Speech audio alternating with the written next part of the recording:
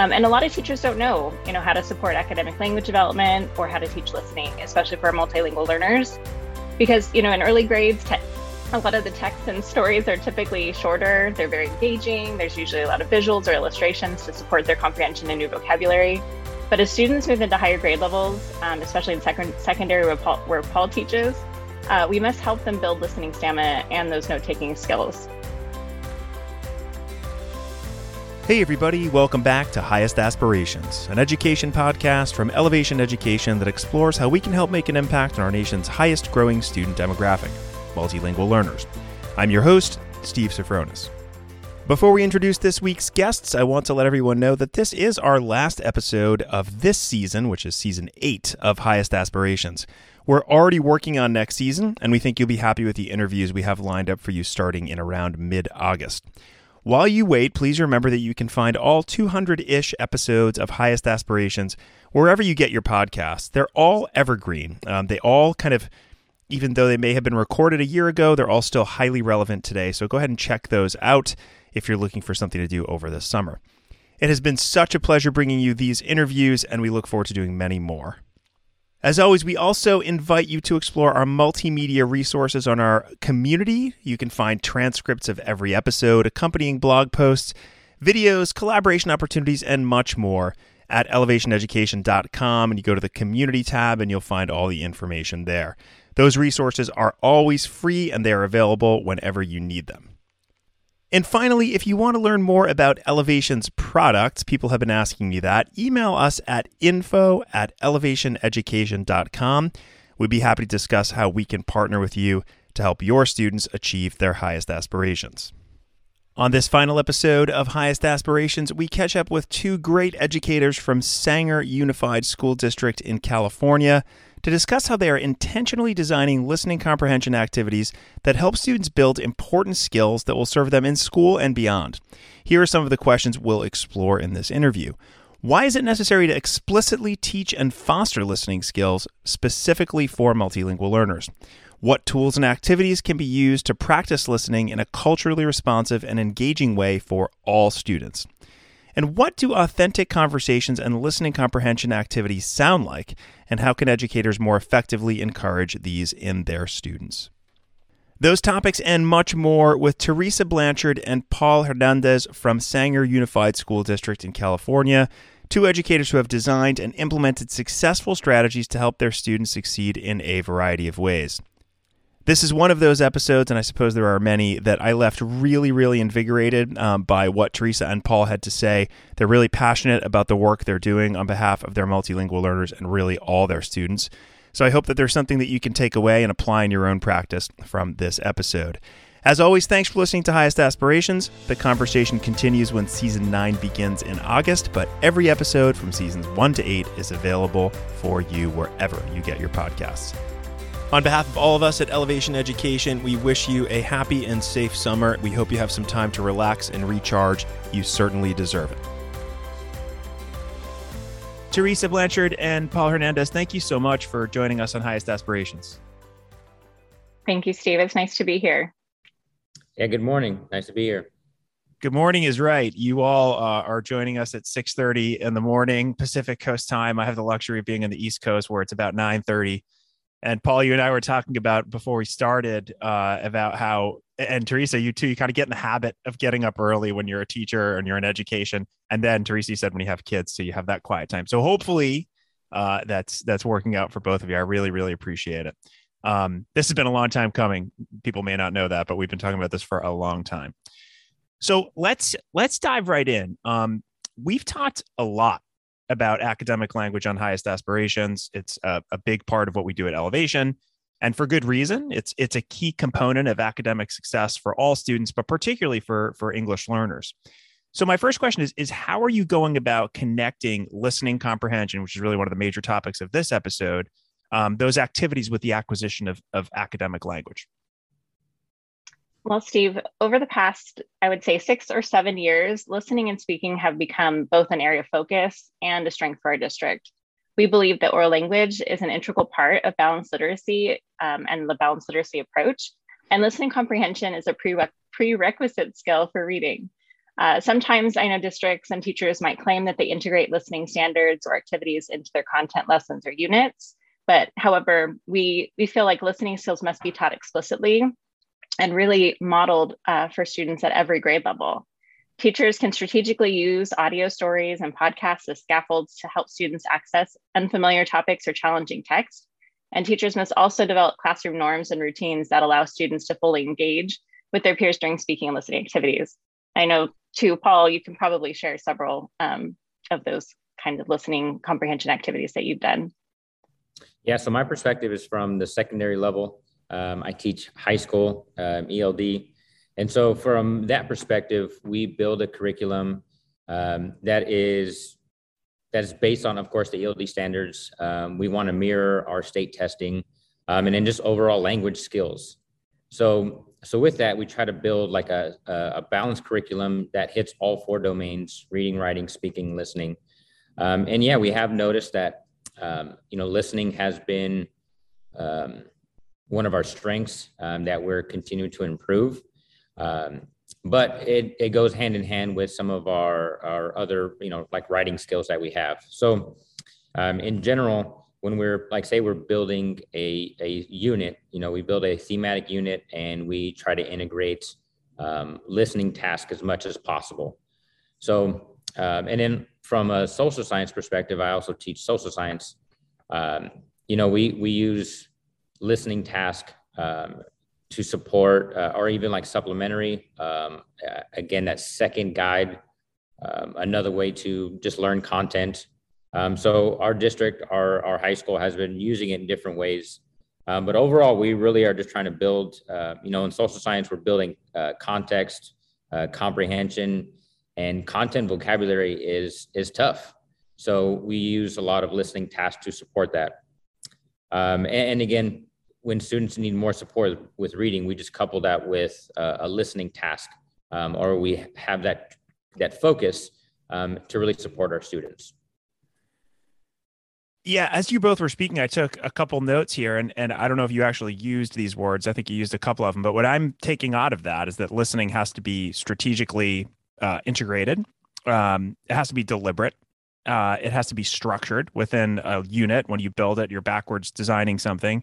And then the last thing I wrote is it's like a combination approach, right? Paul, you were just talking about students having trouble with reading, or even if they're not, to have listening to go with that is crucial. It's key. And I'm just reflecting back to my time, Paul, you and I were talking about, I was a high school Spanish teacher, and teaching, for example, getting students prepared for the AP exam. You have all 4 domains, and if you're not focusing on all 4 domains, you're going to miss something, and they're all kind of interconnected. And then, of course, within speaking, you have interpersonal, and then you have kind of formal speaking. So that's where we get into the academic language. So we're speaking the same language here, which is great. But I love the idea of making it deliberate, because I think one of the main reasons that we're speaking to you and others about this topic is listening can be one of those things that is kind of not deliberately placed into building a unit or a lesson, for example. So kind of along that line, I'd love to hear, you all it seems like you've kind of cracked the code and you continue to improve and iterate on this, but what challenges do teachers face when they're trying to work on building students' listening skills, especially if they're like trying to do it on their own, which happens quite frequently without a lot of resources, and primarily when they're focusing on kind of increasing that academic language? Teresa touched upon that whole modeled piece, and I think that's really, really important. We need to teach and show students how to listen, and it sounds odd, but listening is one of those skills that you need to be locked in or focused the entire time. So what we do is we deliberately teach just a few skills that they can use in any classroom, anywhere in life, really. But and we want them to ultimately use these for some of the state testing or even further. But we try to just focus in on a couple skills like, hey, when you're listening or you're watching a video, we're going to be deliberately taking notes. So that skill in itself of taking notes while you're listening is something that we practice and we reinforce with our students. And then this is across the board for any classroom as well. Another thing we work on is when we're listening, we're trying to catch that main idea, keywords, vocabulary. So that is another focus as they're listening. So when we teach it, we're constantly talking about being actively listening, being actively engaged. This is just a different skill from anything else. Like if you're writing, you may need to take a quick break and clear your head. But with listening, you really need to be locked in to really understand, what is being said or what is being stated in a particular audio. So what we try to do is what we realized is we can't. We need a model. We need to make sure that students really understand those skills, and then from there we can monitor their progress and really identify those specific areas where they need to improve. And I know I've been truly impressed as an ELD coach for our district to see Paul's growth in understanding what it takes to teach listening specifically, and how we do need to give students like a reason to listen or a purpose. And a lot of teachers don't know, how to support academic language development or how to teach listening, especially for multilingual learners, because in early grades, a lot of the texts and stories are typically shorter. They're very engaging. There's usually a lot of visuals or illustrations to support their comprehension and new vocabulary. But as students move into higher grade levels, especially in secondary where Paul teaches, we must help them build listening stamina and those note-taking skills. We have learned that it's important to chunk the amount of information that students are listening to or processing, especially for the very first time. And most students need to listen and engage with new content or text multiple times before they can make meaning of it, or use those new vocabulary words or terms correctly in context when they're speaking and writing. And I think that's the goal for our students. Yeah. Wow. There's so much there. I mean, I guess I'll start with like you mentioned active listening, Paul, right? Which we hear all the time, both. And then before you mentioned that, you mentioned the idea of students can use these skills in a variety of ways, certainly for state assessments and to do well and to, reclassify, whatever the case may be. But I mean, active listening, and then couple that with the idea of being locked in, as you said. I mean, we can all relate to a situation where we weren't all locked in and we missed vital information. That could be in a relationship. I've certainly been there. My wife will tell you that, or my kids, where I was like, what just happened? Or in school, it's hard. It's hard to do, and it's a skill that you need to teach. I remember reading a book on active listening. I forget what it was now. It like blew my mind because I realized all of the things that they talked about, I was doing, thinking about what I was going to say next. And as a student, you have to try to process, right? Like if you're going to be asked to be responding to something, it's so tempting to stop listening and prepare yourself to say what you want to say, especially if you're somebody who really wants to participate. So I just think that so many of the things that you just talked about are crucial. I'm going to ask a follow-up question here because I got curious. One of the things that I did as a high school Spanish teacher, I incorporated certainly note-taking when listening, but I also once in a while, and this is like old school and I think frowned upon by many people, once in a while I do like a transcription exercise. Like let's listen to this 30-second chunk and see what you can get down. And certainly not for an assessment or any like high stakes thing. Is that something that you ever do or that you'd promote? And feel free to tell me that it's crazy and you'd never do it. Were you referring to like having just a shorter audio, or having the students having the actual transcript in front of them? Well, having a transcript in front of them is great and phenomenal, and that kind of goes with what you talked about with listening and reading at the same time. I'm talking about actually having them listen to something and kind of try to write down exactly what they're hearing. We have not tried that. I don't think that's a crazy idea, because that will also really just push this level of focus for a student. But yeah, we have not tried that yet. That is interesting. I would love to hear more about it. How'd it go for you? Good, but I think if you could definitely, like, for lack of a better term, overdose on it. I mean, I think it's something that used to be done quite frequently, like when it was strict translation, learning conjugations and translating and transcribing. Not a good combo for language learning, but elements of that, it went well. Like the students liked it, as long as you don't do it too much. I know in the ELD standards, actually, kind of in that appendix section that not always everyone reads, there's some really good strategies. And this is something that I know we've done more at the elementary level, where we call it text reconstruction. and they listen to either the teacher reads aloud a text or a passage, or you play like a podcast or kind of like a listen wise type of story, and they take notes. But the first time that you play the audio, you just have them listen. So round one, they just listen. Round two, they take notes. Round three, they check with their partner, talk about the notes that they took. And sometimes there's really some amazing teachable moments and conversations about how different students take notes and why we can't sometimes, write down everything that we are hearing at the same time, because our brain is processing and our hands can't keep up often. But, taking phrases, or maybe even having vocabulary there for students that, you want them to listen for. And then the job would be that the partner and the student would be able to replicate and write or reconstruct the text that they heard. And then you show them at the end, how close are we to the actual text? And though if we're not exactly the same, did we say the same thing? Yeah. And there's a lot that you can unpack there as a teacher, especially for English language development. So we'll have to maybe try that out with our ALD team in a future unit or lesson. In history, when I used to teach a SEDI specific class for history, we did a version of a text reconstruction with the Cuban Missile Crisis. So it was very similar to the steps that Teresa is describing. But in the end, we were trying to retell that story, but really focusing on the people and the main vocabulary for that comprehension. Yeah, you're talking about activities that are far more structured in a good way, right? That and I think that you mentioned two things that I think would be important in this kind of activity. One is working in groups and seeing what the kind of collective group can come up with.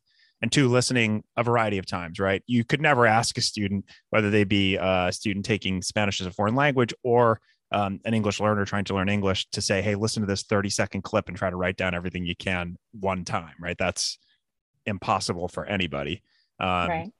But it's it's interesting. So report back. Let me know if you do something like that. I'd love to hear how it went. And if it totally flops, that's fine. I'll take, that's how we learn. I think if you start small with like a couple sentences, especially, with, students that might not have very, robust vocabulary or familiarity with the topic, and then you can, by the end of the year, grow or stretch their listening capacity and their text reconstruction. It's kind of nice to do like a pre kind of activity and set the baseline and see how much we can get out of our students as we practice and use some of those strategies consistently throughout the school year. Yeah, for sure. And while I'm tempted to stay on this topic, you just kind of prompted me to the next thing that I want to talk about, Teresa, which is assessing and tracking student skills. And Paul, you had mentioned that earlier about how to monitor it. So curious about that. I mean, it's one thing to actually deliberately incorporate these lessons into structured units, these listening comprehension activities into units. That's hard enough for some people, but then how do you go about, it's such a hard thing to track and to assess. So how do you go about doing that?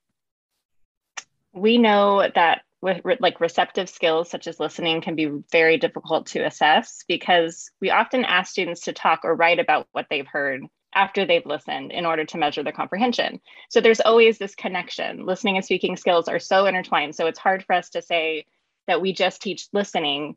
Often we do a lot of oral language development, which is listening and speaking combined. But there are many assessments and tools that we've tried out in different grade levels to varying degrees of success that we use to measure the listening skills of our multilingual learners and our students. Our English learners obviously have our state English language development assessment, and that's called the LPAC. We have oral language scores, which maybe we can talk about a little bit later, of what that's comprised of and how those tests are measuring listening skills explicitly. And then we also came up with, about 6 or 7 years ago, something called the language matrix. And we've embedded this actually in Elevation, our kind of multilingual EL data platform.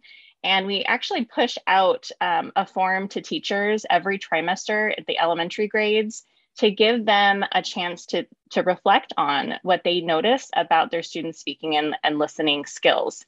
So the language matrix is a crosswalk between the ELA speaking and listening standards, And there's 6 of those, and then the ELD standards and proficiency levels. So it's been a really neat way for teachers to see, okay, it is my responsibility to teach these ELA standards. I have a box on the report card that I must report. How do I assess? So it kind of gave us almost like a rubric to help standardize some of the listening grades that we were putting on the report card. And then we also use other formative ELD assessments. And there's a lot out there that districts might use. I know, Paul, you have a lot of things that you do in your classroom. Yeah, we definitely lean on and use every bit of Elevation to just really figure out where our students are, like their baseline, where they're going to start in the beginning of the year. And then we track them as they go. So for sure, Elevation. And then what we do at the beginning of the year is we set goals with our students. So we sit down and we look at the 4 domains, where they land, where they've scored in the past on various assessments. And then we set goals. So not only are, us as teachers, even the district, we're monitoring them, but the students themselves are aware of where they are, and they have a plan where they want to be potentially in a few months or by the end of the year. And, in the classroom, we have for our ELD PLC, we've used various ways for like grading. So at one point we've had a listening grade, so specific. And we've also used, I know you touched upon, just like the world language department, you would use something like an interpersonal skill or a presentational skill, those types of things. And so we are still trying to figure out what would be the best way that we can monitor students and their specific scores, but particularly how it translates to grades. And then also just in the classroom, we've built various listening tasks. But the nice thing is we try to model the way that an assessment is built very similar to like ListenWise. So the nice thing with ListenWise, you have, some of them have like a quiz, and you can pull some reports, as you know, but it's great because it's going to mirror some of the things that they're going to see on the LPAC. So they'll give them a score for literal, vocabulary, the main idea, and then inference. So those types of things we can be specific, talk about in our PLC. We can say, hey, our students are struggling still with this main idea. And then we can go back and assess those students or reteach, basic great teaching practices. What we want to be doing that specifically with listening. Yeah, I mean, it sounds like you're pulling from a variety of resources and tools that you have at your disposal. I mean, going from what I most recently heard to what I heard from Teresa, I mean, I think it's great that there's I'm biased, but a little collaboration with world language, because those rubrics, and I haven't seen them in a long time, or they're not rubrics, they're scoring guidelines, I think they're called now, but they're actually quite useful. In order to track someone, what I used to do old school is I'd had them printed out and then I'd highlight kind of where the student was. And now, of course, we could nerd out on Elevation forever. And the Elevation employee part of me wants to talk about that language matrix and how you got it in there, but that's not going to be relevant to our entire audience. So we'll have that conversation another time. But you're clearly using the tools that are available to you, Elevation being one of them, ListenWise being the other.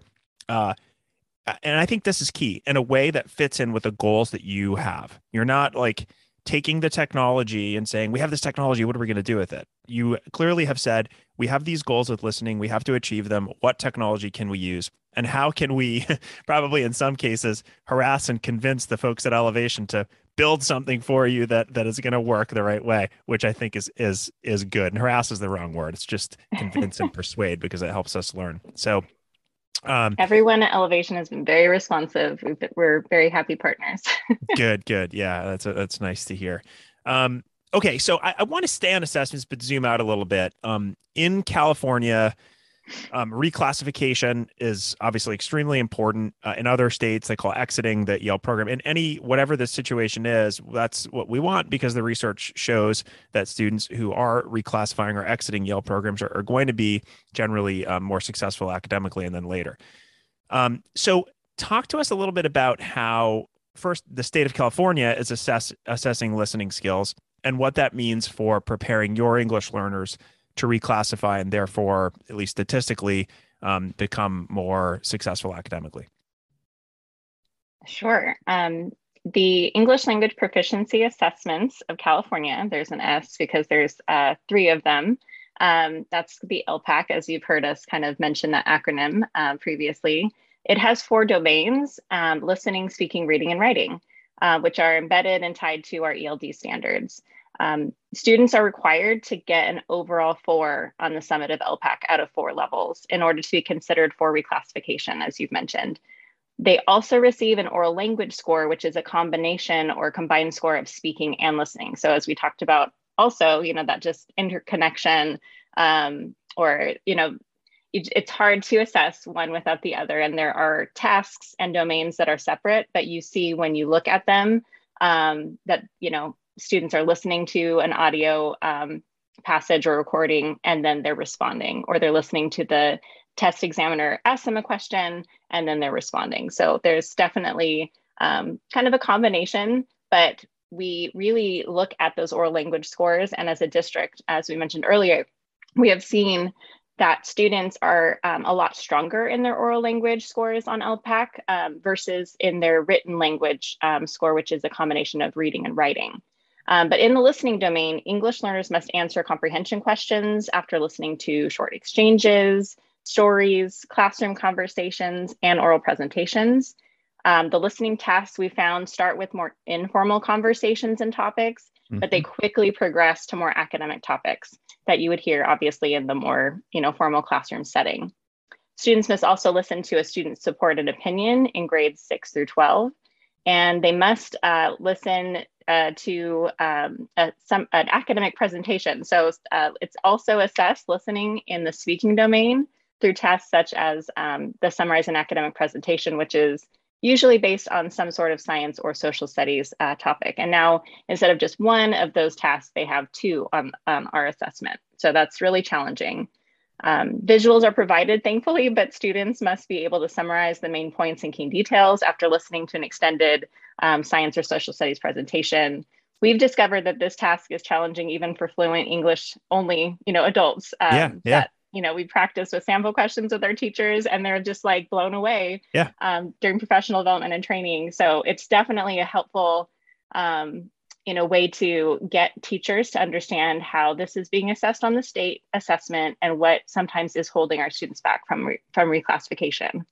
That is a powerful lesson. And I'll make the comparison again with the AP exam. I mean, I remember the first time going to a workshop at an institute, and the person who was presenting said, okay, you're going to do this. And I was like, how am I 11th and 12th graders doing this? Same thing with those assessments. Sorry, Paul, I bet you have something else to say there. I'll just definitely add that combination is really important. Where we're going to.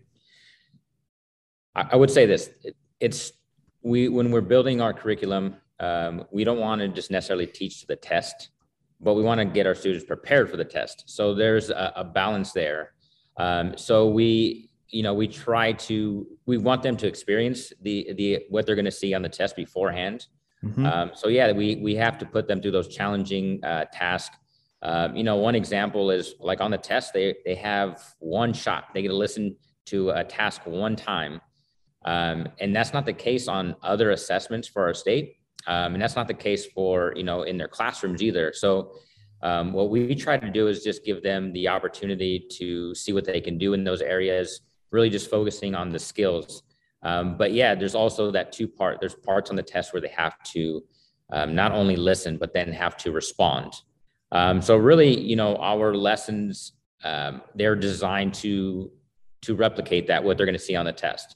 And they may not be step by step, but in the end, they're going to be prepared because they're going to have seen something similar to this before they reach the test. Right. So I think that's really important that, we don't want to just teach to the test, because that's not just the skill that they want. We want to just give them skills in general that they can be successful for listening comprehension. Yeah, such a balancing act. I remember that well. And I think a lot of it depends on the quality of the test, right? If the test is mirroring kind of what, to the extent possible, mirroring what you need to do both academically and socially with the language, then you're in good shape. If it's not, you have to be a little bit more creative. And of course, all these assessments are constantly changing. Okay, I want to get in the weeds a little bit here because we've talked about using podcasts as listening comprehension tools on the podcast before. In fact, we had a guy named James Houseworth who's awesome. He's a teacher and he works with multilingual learners, and he actually has students create his own podcasts and then put them out, and they're culturally responsive because they talk about the students' experiences, and it's just amazing work that he's doing. So he's even thinking beyond kind of language learning there. How can these types of activities, in your experience, contribute to a culturally responsive curriculum while also making those, as I just mentioned, those personal connections with the lived experiences of the students? And then how do students respond when you share culturally relevant stories? We haven't specifically had an open podcast. That's been a discussion that we've had before. And we love that idea. We're just really developing how we want to go about that. But we've had in the past students record speeches or have these just different kind of conversations that they have recorded and used in various ways. But ultimately, students are engaged. They're more interested when you have something culturally relevant. When you get to have students talk about themselves, or when you have students get to describe their culture or have real connections, it just changes everything. I mean, the dynamic in the class, when you have an environment like that where they can express themselves, it just changes everything. And so what we've done is really trying to build units or, just themes in our units where they get to reflect again on themselves. We've had a unit based on like identity, which is, spending a few weeks, a few months where they've taken a deep dive on themselves. And when they do this, they get to express themselves through reading, writing, speaking, or listening. So it's definitely something that we've been focused on in the past. And just a couple other ideas. I know in the past, again, we've done the speeches or some type of recording, but with like history, we found like using like listening task for like a primary source or like a real life explanation of an event is just different. So for example, for history, we teach World War II and Japanese internment. Japanese internment is after the Japanese attacked the United States in 1941, our government decided to take anyone who with the Japanese ancestry and put them into camps. So when we're teaching this, we need to teach words like internment or executive order. And so we use like listening task. There's a great one actually on ListenWise, and it's about some people who experienced the Japanese internment. So these real life people, the real life connections, they make a world of a difference in the classroom. And it again, we can use that for a supplemental lesson. We can use that in a classroom to be specific for like comprehension or even the vocabulary, like I discussed earlier. And yeah, just various ways where we can connect students. But when it's culturally relevant or just in general relevant to students, it really changes the outcome and the vibe of the classroom. Yeah, no doubt about it. I know that sometimes teachers can feel like if they don't have the fancy microphone or the fancy technology, that they're not, doing podcasts or they're not doing these formal listening, types of assessments or activities or, learning products. So, I just want to encourage our teachers, you don't have to apply for grants. You don't, every student has a device pretty much in their hands. We have, tablets and iPads in our district. So it's really neat because we can find creative ways to allow students to record their voices. And several sites are, going big. They're doing broadcasting and adding that to their ELD curriculum and getting, their English learners to help write scripts and, record and edit their weekly school announcements. And, it's fantastic because they, the students are like getting to see themselves, getting to see students like themselves, hearing their peers, just kind of celebrate a lot of the school and classroom events, and or talk about themselves and celebrate reclassification. And, it's been really wonderful to see several sites, kind of try broadcasting and podcasting. One of our alternate ed sites also has a team of students, including some reclassified students and English learners who are helping live stream and report on school and community events. So, just all these authentic ways for students to use their voice. It's really important, as Paul said, to engage students and allow them to be, to feel seen and heard in their classroom, schools, and communities. And these are all great ways to allow students to contribute to their learning community and use their voice and talents in authentic and engaging ways. Yeah, you just said authentic. I think that kind of sums everything up. That authentic can mean that it's relevant to the student's life. It's also something that you're hearing from a primary source. And just to kind of reiterate, you don't need a fancy mic. I eventually got this fancy mic, but I didn't have it at first. And if you had told me that I was going to be doing a podcast in an educational technology company probably 3 months before I started doing a podcast, I would have laughed at you. And 200 episodes later and wonderful guests like you, it works. You don't need that much. You really don't. So that's a really important point, because you can definitely let perfect kind of be the enemy of the good. And there's a lot of resources out there. And then the last thing that I took away from that conversation is,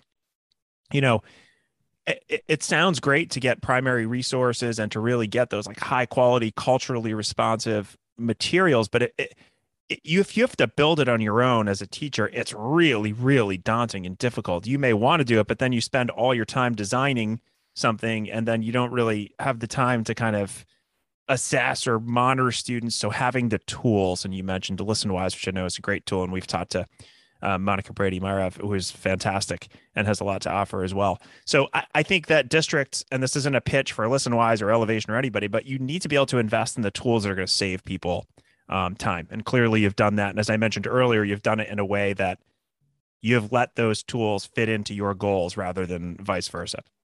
Absolutely. So I gotta mention Jeff Sweers, who's a mutual colleague and friend of ours. Jeff's been on the podcast a few times. One of the most intelligent yet humble and approachable people I think that I've ever met. And you've worked with him on Academic Conversations. So I want to kind of talk up his work a little bit, because if people aren't familiar, they really should be. How have you gone about collaborating with him, and what have you learned? We are big fans of Dr. Jeff Sweers. We first started collaborating with him in Sanger, I think about 7 years ago, when we had an LTEL grant, so our long-term English learner grant. And we wrote him into coming into our district to present a series of academic discourse trainings, specifically for our secondary teachers in grades 6 through 12. And it was so popular, and he taught us the difference between authentic communication versus pseudo communication, and all the academic discourse strategies and activities that he's been sharing, across the nation and publishing books about, has helped improve the quality of our student conversations, especially in our content classrooms when we need our multilingual learners to access content in that integrated ELD environment. But I'll let Paul describe some of the other academic discourse strategies that he uses in his classroom. I like that. Let's go right to the source of the classroom teacher, because sometimes a guy like Jeff Sweers can come in and it doesn't trickle down. But in this case, I have a feeling it does. Go ahead, Paul. Yeah, I definitely want to echo that. We're big fans. We've used quite a bit of his work. We've trial and error, see how it works in the classroom. But one of the big takeaways is, you're right, the whole having students like pair share is different from like real authentic conversations. So, there's a difference between after having a reading or listening and turning to your partner and saying, explain the main idea. We've tried to have what he calls an information gap. So where students have just completely different text or audios or just resources, and then they share, or it's more reflective of themselves. And so what that looks like in the classroom, say, for example, like for my social studies class, students have different primary sources or different documents, and then they have to, in a sense, teach each other. It could be the comprehension piece or the vocabulary that we want to stress, or even just the content in general. And it's just a different form of communication in the classroom. And then, as a teacher, you can just hear it. I don't know how to really explain it, but when you get your classroom and they turn and talk, or they're in a group and it's a real conversation, it just sounds different. And for a teacher, it's great. It's like one of those moments where, your students are truly getting something out of the activity. So just really the big takeaway was the attention to the real language, the real conversation. Another big takeaway we use a lot in our district with social studies is something called Stronger and Clear. And basically it is a version of, again, sharing with others in the classroom. But the goal is to either really develop the academic language being used, the vocabulary, or just an overall goal for our students, language-based, where their goal is to, when they explain this information, they want to be stronger in their explanation, or very clear in their use of academic language. But the other side of that is students are also listening. So that is another big takeaway as well. Like, our students are going to benefit greatly from each other. So language, when we have a conversation, you steal so much language from each other. And we have to teach our students that too. So they can definitely benefit from those real authentic conversations. Yeah, there's that word authentic again. And I think in this case, it really has to do with that, what you said, Paul, and you're right. I know exactly what you're talking about. You just feel it and you see it when things are happening authentically, and when it's really clicking for students and they're having those conversations. And it can be difficult to like break out of that kind of, I guess I'll call it a rut of where you're doing those pair shares or whatever that are kind of rote and that are a little, until you actually get that feeling that, oh, this is like working. It's hard to kind of know when you're in that rut. And so sometimes it takes somebody like Dr. Zwiers to come and show you some things. But I think a lot of this, I think of like Yoda, you must unlearn what you have learned or something like that. I think he said, like, there's like it's a little bit of unlearning here, right? It's a little bit of letting go of what you're kind of used to and comfortable with in order to take the next step. I agree. And it's so true with a lot of just teaching practices. There's so much research coming out. There's so many great ideas. You definitely have to be flexible and really just go for it. So I brought up the idea of just experimenting with my classroom, and that's truly how it has to go. You have to see what your students are capable of, find their baseline and then just grow. So at the beginning of the year, it can be rough. I mean, it just in general for a lot of things, even for writing, for speaking, like it can be very messy in the beginning. But you set expectations, you set goals, and you go from there. Yeah. I wanted to add too, I think at a school or district level, it's important to involve your coaches and your administrators so that they know that, when they go into a classroom, just like Paul, they can hear and see when students are having an authentic, engaging conversation. And it's not just for points, and it's not just, to check the box and turn and talk and regurgitate what the teacher said. They're actually making meaning of the content and the instruction. And I know with us participating and learning from Jeff Zwiers, during our LTEL grant, we were able to see a huge decrease in our LTEL population in the school year 2019-2020. We went from 10.8% to 5.5%, just trying some of these strategies, which was a huge spike in our reclassification, obviously right before the pandemic, but we at least know why these strategies work, why these strategies work well for students and why they work well for teachers too, because you're getting constantly, we talked about assessment earlier, teachers can hear and see in real time if students are comprehending, if they're engaging in that conversation and they have the vocabulary to fully and meaningfully participate in those discussions. Yeah. And it's amazing that you have that data. And I'll just repeat it. I hope I remember correctly, 10.8% to 5.5%. That's telling. And I don't like using only data to tell a story, but you've told the story in a lot of other ways throughout this conversation. And to have that data, I think is crucial. Okay. I feel like I could talk about this forever, but you both have jobs to do after we do this. So really important jobs too, by the way. So I'm going to wrap up by asking two questions. The first I ask everybody who comes on the podcast, and that is if there is a book or any other resource that's had an impact on you, either personally or professionally, that you'd like to share. I'll start off. I'm really into books. I'm really into just, research. But one book that really stands out is from Eric Thomas. It's called Average Scale Phenomenal Will. And I feel like that was, especially me during college, figuring out, trying to become a teacher.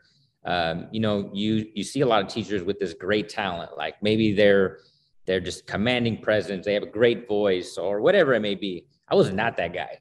I was the guy who just worked hard, and that's kind of continued through my career. Like I don't know, I would pinpoint as a great skill for myself, but like just the ability to work and try new things and get better. And I really try to, show that for my students and for them to see that in an adult. Like, again, there's just that will, that fight to just get better. And it's really just something that I want to translate in the classroom too, just trying new things again, helping others. And that book has just really stuck with me. And again, as I grow, it's just something that I'm going to continue to do. And yeah, I hope that is a reflection of me as well. Love the title of the book, and I love the sentiment. And just for what it's worth, I would rather have 10 people like you who want to continuously get better and aren't afraid to fail a little bit than, 100 people who are ultra talented in some way, but become a little bit apathetic because they rely on their whatever it is that they have. So, and I think it's so important, as you mentioned, for students to see teachers struggle at times, and for students to see teachers say, we're going to take a risk, not really sure how this is going to go. We're in this together. That's like that. I mean, those were my best classes when I was so horrified about doing something and so unsure of myself. But I said to them, I don't know how this is going to go. We're going to try it. And you got to be the expert at times, but you also have to get them on your team. Such an important part of relationship building. So, sorry, I went on for a bit there, but thanks for that recommendation. I have not read that book, but I am going to read it for sure. All right, Teresa, your turn. Well, I always have a hard time with questions like these because I'm constantly reading things that help me just be a better coach in our district for multilingual learners and an advocate. So I feel like we've had a lot of guidance documents that have come out nationwide and specifically in our state. And so one resource that I've been reading and rereading and reading toolkits of, and Californians Together has partnered with the state of California to make meaning of this new California EL roadmap policy that has been pushed out and published. It's been around for a couple years now, but because of the pandemic, it really is going to provide an asset-oriented guide with clear next steps that can help schools and districts recalibrate their multilingual systems, instructions, and supports. And I was sharing this with our board actually just this week on Tuesday. And because principle one is, needs responsive and assets oriented. And it's something that even simple things like our name, right? So the English Learner Support Division at the California Department of Education, they changed their name to the Multilingual Support Division. Mm-hmm. So we are in that process of a name change, even in Sanger, to the Multilingual Services Department to, be able to continue to support our English learners who are multilingual learners and include support for our growing dual language programs. Yeah, and let me just say that if you're not in California, I'm in New England, right? And I've worked with districts through Elevation all around the country. And I also obviously have a lot of these conversations with people. The California EL Roadmap and Californians Together as an organization are phenomenal. And the work that they are doing, the resources that the roadmap has, and I'm not as familiar with it as you are, Teresa, obviously, but the work that they did and all of the folks at Californians Together, many of whom have been on this, or a few of whom have been on this podcast before, Martha Hernandez being one of them, are phenomenal resources. Wonderful. So don't think that if you're in another state that it's not useful to you, because it is, as is everything that you've mentioned during this conversation. Okay, so last question, and that's, I would like to find out a little more about how people can learn about the work that you're doing. Much of this conversation came about when I learned about a case study that ListenWise created for the work you're doing in Sanger. And again, that's thanks to my relationship with Monica Brady-Marev, who's great. And we'll link to that in our show notes. But aside from that piece, how can people learn more about the work that you all are doing there? We talked about Californians Together. They released a policy report called Renewing Our Promise, which highlights research and recommendations to support long-term English learners. So that report kind of describes what we had done to see that huge kind of decrease. We cut our LTEL population in half right before the pandemic, and now we're slowly, making our way back as we increase, reclassification rates, having our LPAC scores again. But people are welcome to visit our curriculum instruction website. It's www.sangerlearns.com, SANGERLEARNS. And we are constantly making updates. We just updated our EL master plan and we've included links there. But there's, always work to do. And we are always excited to collaborate with other districts and other teachers just to, like Paul said, continue to grow and get better and support our multilingual learners. We're in this together. I can't think of a better way to end this conversation aside to thank both of you for the amazing work that you're doing. And thank you for taking the time to share it. And I will say that it was worth the wait. It took a long time, but we finally were able to do it. So Paul, Teresa, thanks for the work that you're doing. You are clearly passionate advocates and great educators, and really appreciate it. Thank you, Steve. Thanks for having us. Thank you. Appreciate the time. Thanks for listening to Highest Aspirations. If you liked our show, please be sure to join the ELL community at elevationeducation.com/ELL community, where you'll find all the episodes of Highest Aspirations and other resources to help educators maximize the impact on their English language learners. Also, let us know how we're doing by writing a review on iTunes or wherever you listen to your podcasts.